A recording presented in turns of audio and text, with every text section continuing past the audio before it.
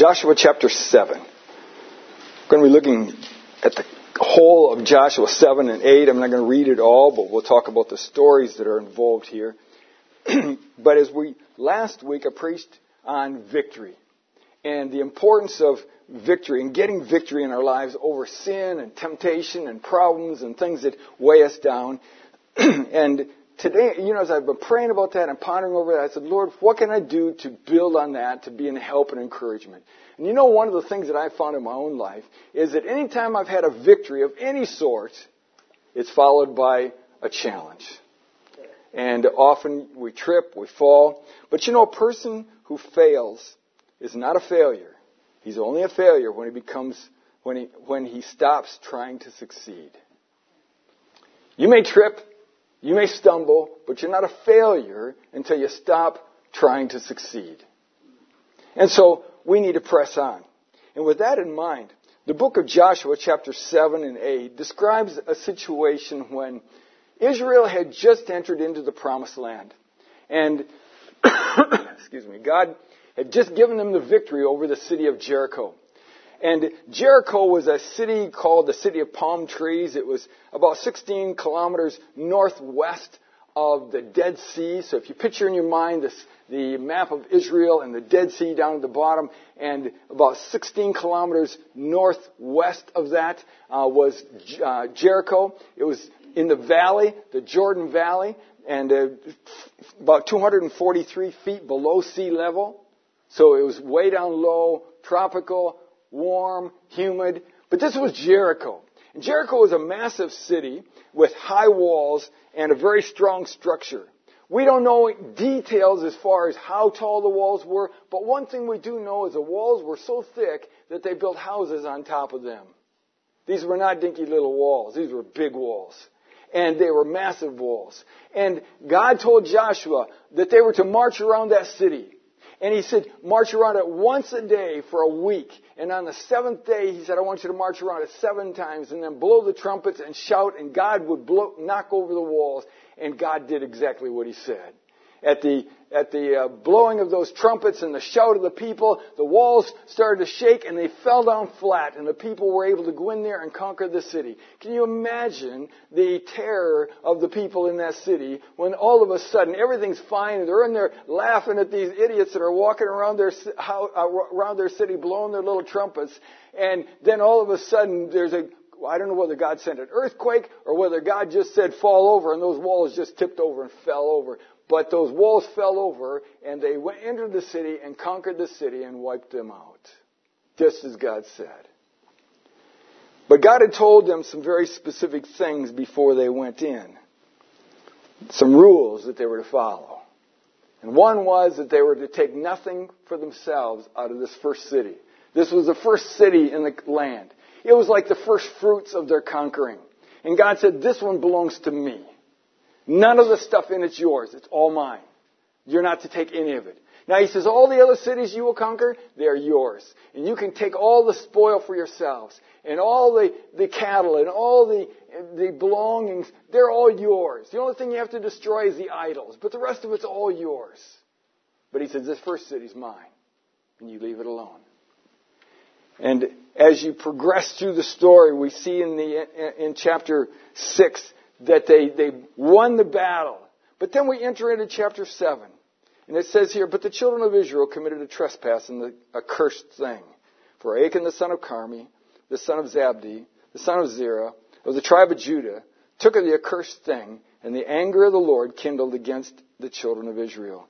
And Joshua sent men to Jericho, from Jericho to Ai, which is beside Bethaven, on the east side of Bethel, and spake unto them, saying, go up, and view the country.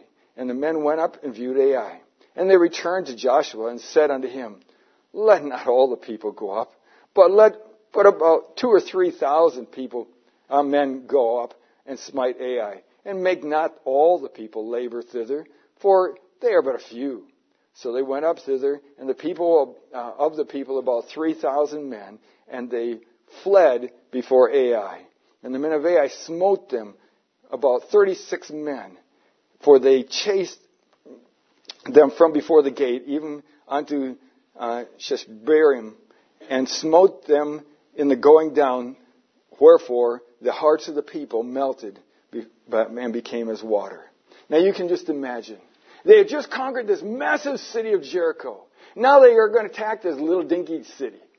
An easy one. And the spies said, don't worry about this, Joshua. This one's an easy one. We can handle this, no problem. Just send about 3,000 men. That'll be all. 2,000 would be sufficient. We'll wipe them out with no problem at all. And they went up there to attack the city, and they got defeated. And 36 men of Israel died in the defeat. Notice what Joshua does in verse 6. And Joshua rent his clothes. He tore his clothes in grief. And fell upon the earth, upon his face before the ark of the Lord until the eventide. He and all the elders of Israel. And put dust upon their heads. And Joshua said, Alas, O Lord God, wherefore hast thou at all brought this people over Jordan to deliver us into the hand of the Amorites to destroy us? Would to God we had been content to dwell on the other side of Jordan. O Lord, what shall I say when Israel turneth their backs before their enemies? And the Canaanites and all the inhabitants of the land shall hear of it and environ around and cut off our name from the earth. And what wilt thou do unto thy great name? And the Lord said unto Joshua, Get thee up. Wherefore liest thee upon thy face? Israel hath sinned, and they have also transgressed my covenant, which I commanded them. For they have even taken of the accursed thing, and have also stolen and dissembled also, and they have put it even among their stuff. Therefore the children of Israel could not stand before their enemies, but turned their backs before their enemies, because they were accursed. Neither will I be with you any more, except ye destroy the accursed from among you. What a tragedy. So Joshua falls on his face. He's crying his heart out. His clothes are torn. He's weeping before the Lord. And he's praying and saying, God, what am I going to do? Now just picture in your mind. It's important for us to picture all the details. How long had Joshua been in charge? Not very long. He had taken the place of Moses, the great man of God who had led them for 40 years. Moses was a mighty prophet, a mighty man of God, and the people feared Moses. Now Joshua's taking over. Joshua was 40 years younger than Moses was. He's still 80-some years old, but he's still a young man old man compared to the other people, but he's the leader now. Joshua's in charge. And the first battle went great. They defeat the city and everybody saying, yeah, Joshua's a great leader. We're going to be...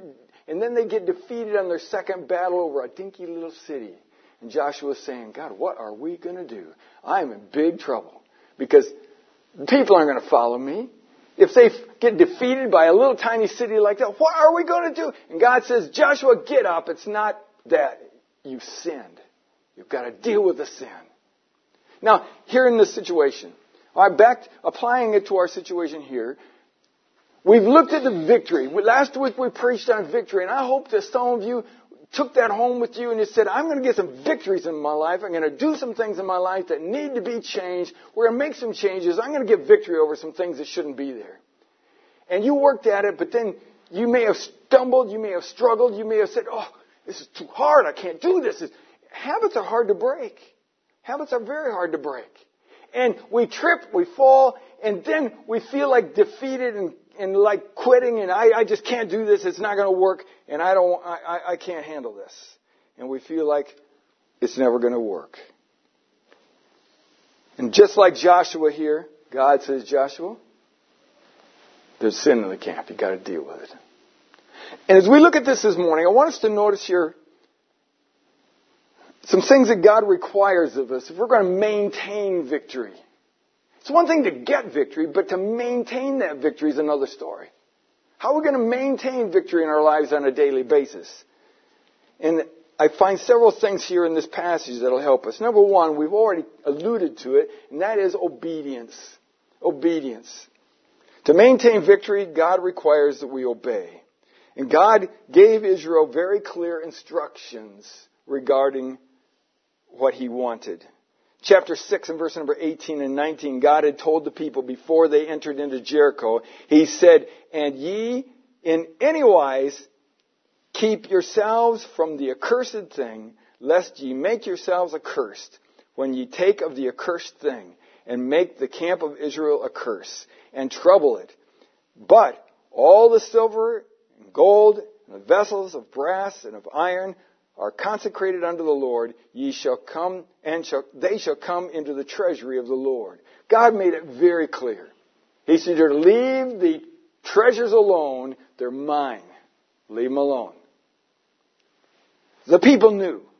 The problem was not that they did not know what was right. Their problem was they didn't obey what was right. Achan decided that, boy, that sure looks nice. I'm going to take it. You stop and think about Achan's situation. It's just like us. So many times we're tempted to do something that does, if you look at it from a logical perspective, you think that is a stupid thing to do. I mean, why would he steal this Babylonish garment and silver from the city? When was he going to wear this coat? I mean, he's strutting around in his new coat. Hey, Achan, where'd you get your new coat? Well, I don't know. I just got it. I mean, he's not going to be able to wear it. And Achan, you are a poor man. How come all of a sudden you got pockets full of money? What's he going to say? It doesn't make any sense, but he lusted after it. He says, I gotta have that. Oh, that's nice. I gotta have it. And sometimes in our own lives, we face the same things. Things that we feel like I just gotta have. I want to look at that. I want to go there. I want to say that. They've irritated me, so I'm going to vent my expressions against them. I want to do what I want to do. And we know what's right, but we don't do what's right. Our problem, just like Israel's many times, is not that we do not know, but that we don't do. We have clear instructions in the Scriptures. If God has given us victory over temptation, we know what we need to do to maintain that. We know what we need to do. When we're tempted to yield to a sinful habit, we know that we need to say, "No, I'm not going to do that. No, I'm not going to do that." We know that. When we are tempted to spew out our anger in unkind words when somebody upsets us, we know the right thing to do is to shut our mouth and keep quiet. We know that, but it's hard to do. When our eyes are tempted to take a peek at pornography or something that we shouldn't be looking at, we know what is right, and we know we need to flee, but doing it's another story. The devil knows our weaknesses. And when he tempts us to give in, we know that yielding is sin.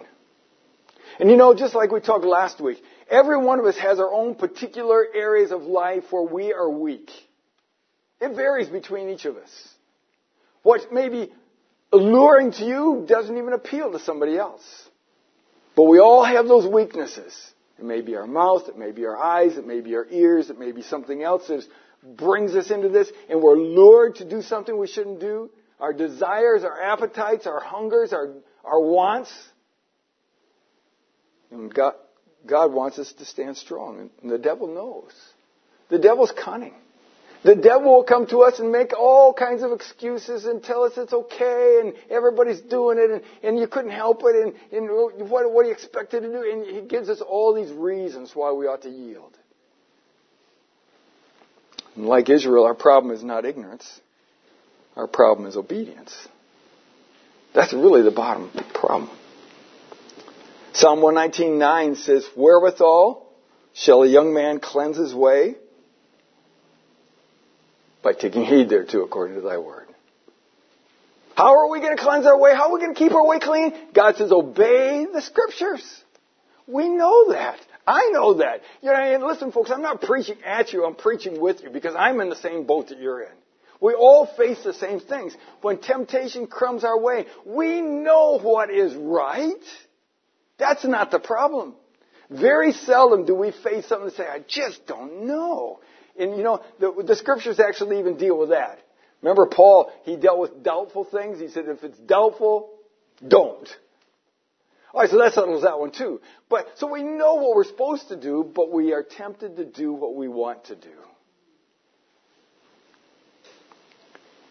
One of the things that can help us is to memorize verses that address our weakness and quote them to the devil. That's what Jesus did. Remember Jesus? What book of the Bible did Jesus quote from every time when he was quoting when the devil was tempting him? Remember what book of the Bible that was? Deuteronomy. How many of you memorize the verses out of Deuteronomy? Probably not too many. He was quoting from the book of Deuteronomy and saying that we can't live by bread alone, but by every word that proceeds out of the mouth of God. I mean, he quoted the scriptures to the devil. Now, if Jesus Christ, the God Almighty, had to quote the scriptures to the devil to get him to back off, how much more do we? We need to memorize the Word. Those verses I put in your bulletin can help you. Go through those verses, look them up, and say, that's the one I need for my problem. And memorize it. Memorize it. Write it out on a little card, stick it in your pocket, stick it in your purse, carry it with you, whatever you need to do, but memorize that thing and refer to it regularly until you can use it as an ammunition to protect yourself and defeat the devil. We need to do that. Without question, temptation pulls us like a powerful magnet. I remember one of the first times I can remember a magnet. I was just a little boy. And my dad had I don't remember where he got them, but he had these two little dogs, just little teeny dogs, a white dog and a black dog. And they were only teeny tiny things, but on the bottom of these dogs was a magnet. And I remember I was laying in bed one day and Dad came in and he had those dogs on this piece of paper. And with his hand underneath, he had another magnet. He's moving it around. I said, how are you doing that, Dad? How are you making those dogs move? But it's the magnet pulling it. And you know the same thing is true with us. The powerful magnet-like energy of the devil pulling us towards sin. Sin is a powerful grip. Every one of us, we struggle with sin's temptations. It lures us. It pulls us. It may be an addiction. It may be just a habit. It may be our mouth. It may be our thoughts. But it's pulling us. And we struggle. Obedience is not easy. But with God and His help, it's possible. Obedience is possible. God doesn't ask us to do things that we can't do. Romans chapter 8 and verse number 31 is an awesome verse. The Apostle Paul wrote, what shall we say then to these things? If God be for us, who can be against us? Now you think about that. If God be for us, who can be against us? If God's on your side, you cannot lose. There's nobody that can compete with God. The devil doesn't even need a match for God. God can just speak and devil has no power over the Lord. And if God be for us, who can be against us? So what that means is I need to be on God's side. If I'm not walking close to God, I'm in trouble. But if I'm walking close to God, I'm in perfect safety. So are you. We need closeness to God. That's why we read there in James where he says, draw nigh to God, He'll draw nigh to you. We need that closeness with God. But as we continue on here, not only do we need obedience to maintain victory, but we also need confession. There's times that we're going to trip. Maybe we don't full-blownly fall flat on our face, but we didn't do right. And in those times, we need to confess to the Lord. You know, you think about what Joshua did. As soon as they got defeated, what did he do? He immediately tore his clothes in grief and he ran to God and said, God, I need your help. What are we going to do? And he ran to God for help. And that's exactly what we need. We need to run to God and cry out to God for help and strength when we've been defeated and we've been down. We see that Joshua sought God's mind on this, and God told him what the solution was. In chapter 7, verse 12, God said the solution is you got to deal with this. All right, verse 12, he says, therefore the children of Israel could not stand before their enemies, but turned their backs before their enemies because they were accursed. Neither will I be with you anymore, except ye destroy the accursed from among you. He says, you've got to get rid of the problem.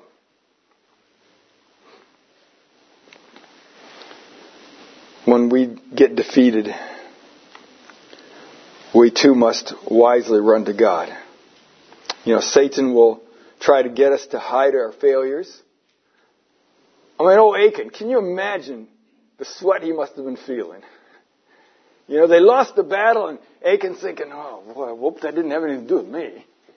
And then Joshua falls on his face, and God said, somebody sinned. And so Joshua announces it to all the leaders of the people, and they announce it to all the people. Somebody has sinned, and that's why we lost the battle. And Achan, he's probably going, boy, it's getting a little warm in here. And then he says, all right, bring all the people before you. And he brought them before him by tribes. And he said, take the tribe of Judah. And Achan said, somebody turn the heat up a little more. And it got down to the family, got down to the fathers, and it got down to his family. And then they called his name. And he came and he stood before Joshua. And Joshua said in verse number 19, and Joshua said unto Achan, my son, I pray thee, give, I pray thee, glory to the Lord God of Israel, and make confession unto him. And tell me now, what hast thou done? Hide it not from me. And Achan answered Joshua and said, indeed, I have sinned against the Lord God of Israel, and thus have I done.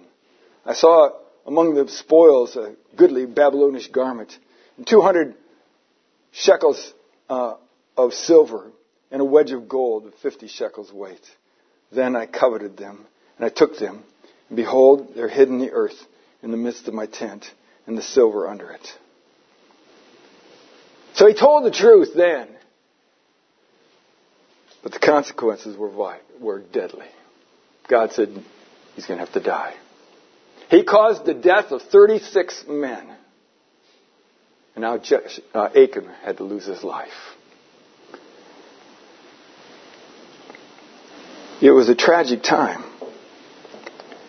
You know, when Satan will try to get us to hide our failures. He'll try to get us to say, well, it wasn't that bad, or I've got an excuse, and he tries to give us all these reasons why it was okay that we failed. And God says, no, what we need to do is admit to God and say, God, I was wrong. And Achan did what was right. He finally coughed up and said, hey, I was guilty. I did wrong. I sinned. I took what I wasn't supposed to. I disobeyed God. He admitted it. And that was the first step to getting the problem of Israel solved. It was a painful consequence, but it was the thing that needed to be done.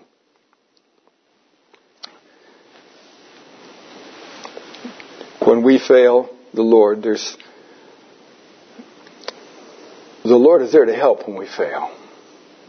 God doesn't want us to just feel like, I've failed, I'm done, I'm ruined, I'm finished, I can't do it, it's useless, I might as well give up. That's what the devil wants us to think. But the Lord is there to help us. 1 John chapter 2 and verse number 1 says, my little children, these things write I unto you, that ye sin not. And if any man sin, we have an advocate with the Father, Jesus Christ the righteous. He said, I don't want you to sin. But if you sin, you've got an advocate with the Father, Jesus Christ the righteous. What is an advocate? An advocate's a lawyer. An advocate's a solicitor. An advocate's one who's going to stand with you and say, I will help you through this situation. And Jesus Christ will stand there and say, Father, I paid for this sin in full. It's okay. I've taken care of it. It's paid for in full. And God the Father will be appeased when Jesus Christ deals with it in full. It's taken care of. We have an advocate with the Father. So when we fall on our face, we need to run to God and say, God, I need your help. I am guilty. I failed. I need your help. And Jesus Christ will stand there and say, God, Father, he's asked for forgiveness, and I've paid the price on his behalf, and I have forgiven him. It's okay. That is a wonderful truth. That's something that Achan didn't have. Achan didn't have Oh, he admitted this to God. Whether he was forgiven by God, I don't know the answers to that. God doesn't tell us any of those details. But in our lives, when we fail, God says, if we confess our sins, He's faithful and just to forgive us our sins and to cleanse us from all unrighteousness. We need to practice the victory steps in James chapter 4. I alluded to them last week. But let's just turn over to James chapter 4. I want you to see these. If you don't have them marked in your Bible, you really need to mark them. Better yet, you need to memorize them. Because these verses, James chapter 4,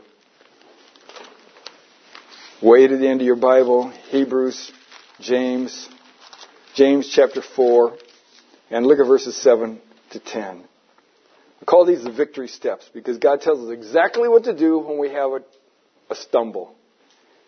Verse 7, he says, submit yourselves therefore to God, resist the devil, and he will flee from you.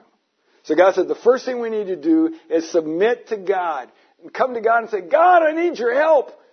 I have failed or I'm being tempted. And he doesn't specify here whether we've already failed or whether we're about to fail, but the devil's on our back. And he says, submit to God, resist the devil, and he will flee from you. Why will the devil flee if you resist? Because he says you've submitted to God, and now God is on your side, and the devil cannot stand against God. He will flee from you. Draw nigh to God, and he will draw nigh to you. Cleanse your hands, you sinners. Purify your hearts, you double-minded. So God says, get yourself clean before me. Come and confess your sins and get right with me. Verse 9, be afflicted and mourn and weep. Let your laughter be turned to mourning and your joy to heaviness. He said, you need to be sorrowful over your sin. God's not impressed by us saying, oh, God, I made a little bit of a boo-boo here. Sorry about that, God. I'll do better next time. No, God wants us to be brokenhearted over and say, God, what I did was wicked and wrong. I failed you. It was not right. And I'm sorry for that. I'm brokenhearted over that. And it grieves me to the heart because I did that, God, and I'm sorry. I said, I want you to be truly sorry in your heart. And then he says, humble yourselves in the sight of the Lord, and he'll lift you up. God said, if we will humble ourselves to him and say, God, I'm guilty. I failed you. I'm wrong. You're right. Would you please forgive me? God says, if we do that, if we humble ourselves before him, he will lift us up. He will strengthen us. He'll give us victory. That's what God wants. See, God wants all of us to live in victory, and to maintain victory, we need these victory steps, and we need to follow them. So it's not a matter of what we don't know. We do know what to do. God says, just do what I've asked you to do, and you can have victory. All of us can have victory. We can maintain that victory on a daily basis, and that's what God wants. We need to claim the cleansing of God's promises. You know, the verse I quoted a moment ago in 1 John 1:9, if we confess our sins, he's faithful and just to forgive us our sins and to cleanse us from all unrighteousness. Folks, the devil doesn't want us to believe that. The devil wants us to think that God will not forgive. Or if God does forgive, he will hold it over us for a week or so first and make us agonize for a while first. God said, if you confess your sins, I will forgive you and I will make you righteous. We've got God's promise. Now I know, I've been there, done that, where you've done something you know you shouldn't have done, you blew up with somebody or said something you shouldn't have said, and you go make it right with them and you get it right with God, and for the rest of the day you feel like a rat. Even though I've asked God to forgive me. It doesn't go away deep down inside right away, but it should. I should be able to say, God, I know you forgave me, and I accept your forgiveness. Sometimes we don't want to accept God's forgiveness because we want to beat ourselves up a little while first. God says, I forgave you. It's gone. God is an amazing God. And when he forgives, it's taken care of. And we can carry on. We need to rejoice in God's goodness. So number one, we see here that we need to obey in order to maintain victory. Number two, we need to confess to maintain victory. Number three, there needs to be dependence to maintain victory. Joshua feared to pursue another victory. Verse number 8, or chapter 8, verse number 11. Back in Joshua again. Joshua chapter 8 and verse number 11. The situation's such now, God says, all right, now go take after Ai. I'll give you victory this time. And Joshua is fearful. And you can't blame him. I mean, they've already lost 36 soldiers, and God says, go get them again. And in verse number 1 of 8, he says, and the Lord said unto Joshua, fear not, neither be thou dismayed. Take all the people of war with thee, and arise and go up to Ai. See, I have given it into thine hand, the king of Ai, and his people, and this city, and his land. Thou shalt go to Ai and to her king. Thou shalt do to Ai and to her king as thou didst unto the Jericho and to her king. All right, so God says here, I'm going to give you the victory. Go ahead. Don't be afraid. It's all right. Joshua's terrified. He's thinking, God, I'm scared. We lost that battle over a little tiny city, and I'm fearful. What if it happens again? And you know the devil will come to us. You've tripped, you've stumbled, and he'll say, there's no sense in trying to get victory over that sin. You're never going to make it. You're going to fall flat on your face again. It's not going to work. You're a failure. You're a loser. It's not going to work. And he gives us all these lies. And God says, no, you need to depend on me. If God is forgiveness and God is for us, who can be against us? So we need to get right with God and stay close to God. And God says, I will give you victory. And that is God's promise. We need to stay close to God and claim that. Joshua was fearful. But what did they do? And I won't read the whole thing here, but you go on through chapter 8, and they went up to Ai, and they put an ambush behind the city. And so they put a bunch of people behind the city hiding in the bushes, and then they came up in the front and went on like they were going to attack the city like usual. And when the enemy came out, they fled like they were afraid of them and drew them away from the city. And then the ambush went into the city, burned the city with fire. And then when the soldiers turned around and saw the flames coming up out of their city, they said, oh, we're in trouble. We got tricked. And they were defeated. God gave them victory. And you know, you follow it through the rest of the book of Joshua, they won all their battles. God gave them victory after victory after victory after victory after victory. Why? Because they trusted God. And folks, we can do it. You can get victory and you can maintain victory with God's help. It's not just us working hard and trying hard, but God says, I will help you. Psalm 56:3, what time I'm afraid, I'll trust in Thee. We need to trust God when we're afraid. 1 Corinthians chapter 10, verse 13, a verse that you must memorize. If you haven't memorized it, you take one look at the verse and say, oh, it's a long one, I can't do that. No, you can't. You need this verse. 1 Corinthians 10:13, there is no temptation taken you but such as is common to man. But God is faithful, who will not suffer you to be tempted above that you are able, but with the temptation also make a way to escape that you may be able to bear it. God said there's never going to be a temptation that I face or that you face that you can't handle or I can't handle with God's help. Because God will always give us an escape, the exit. And our problem is we walk right past the exit and we keep on going until we get to the point where we just can't resist anymore and we give in. And God said, you didn't have to do that. The exit was way back there. You passed the exit. If you would have turned into the exit when I gave you the chance, you would have escaped. But no, you walked right past the exit. So we can't blame God. It's our own fault when that happens. God says, I will give you an escape. I'll give you an exit. I'll help you. God helps us and He promises His help. Do not fear. We need to draw near to God and trust Him for His grace to win the victory. We can do it. We can do it. All right? And if you're battling with something, if last week God spoke to your heart, or even this week, God says, you know, you need some victory in your life over this area or that area of your life, and you set out to have victory with God's help, you may trip sometime. You may stumble sometime, because that's part of the human nature to trip when we aren't on guard. But if that happens, you get back up and you confess your sin and you do what's right, and then you say, with God's help, I'm going to get the victory. I'm going to keep on. I'm going to depend upon God. And that brings us to the fourth thing that God requires. He requires obedience. He requires confession. He requires dependence. But lastly, He requires perseverance. Perseverance.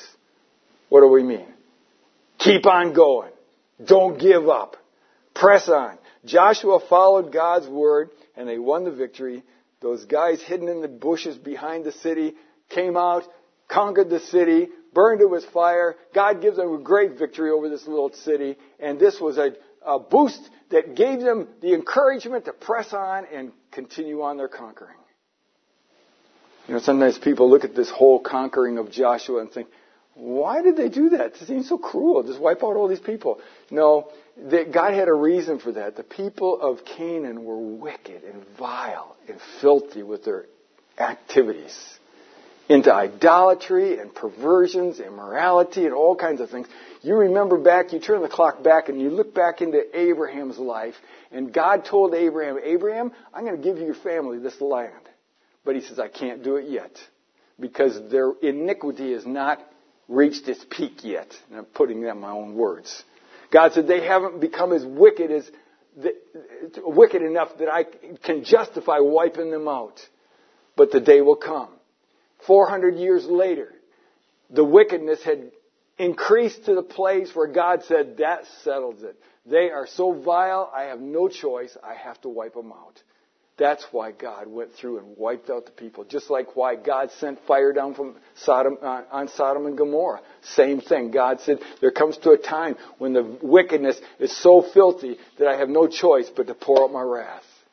You know, we live in a world that must be on the verge of pushing God to that point. God's wrath is going to come. We live in a world that is filthy and corrupt, and everywhere you turn there's sinfulness and immorality and vileness and corruption and rottenness. And you think, how can God wait much longer? I don't know. God's a long-suffering God. But it just shows us the time's coming and we're getting near when God's going to pour out His wrath upon this earth. But as we look at this, Joshua persevered. God gave them victory. And if you will follow God's word, you can be victorious. Never give up. Do not quit. Do not run away, but run for the prize. Remember last week's verse there when Paul said, I press toward the mark for the prize of the high calling of God in Christ Jesus? He said, one gets the prize. He said, I'm going to get the prize. I'm striving to please God with my life, and that's what I'm going to do. And all of us can do that. We need to strive for the prize.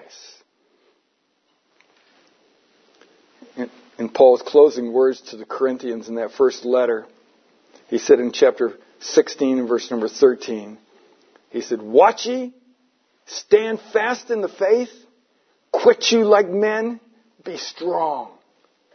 That verse is loaded. Lots there. He says, watch, be alert. He said, stand fast in the faith. Don't budge on what you believe and what you stand for in the faith. Stand strong.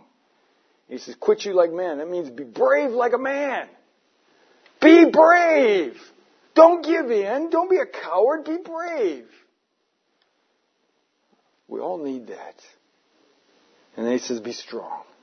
Be strong. 4 great commands for us there.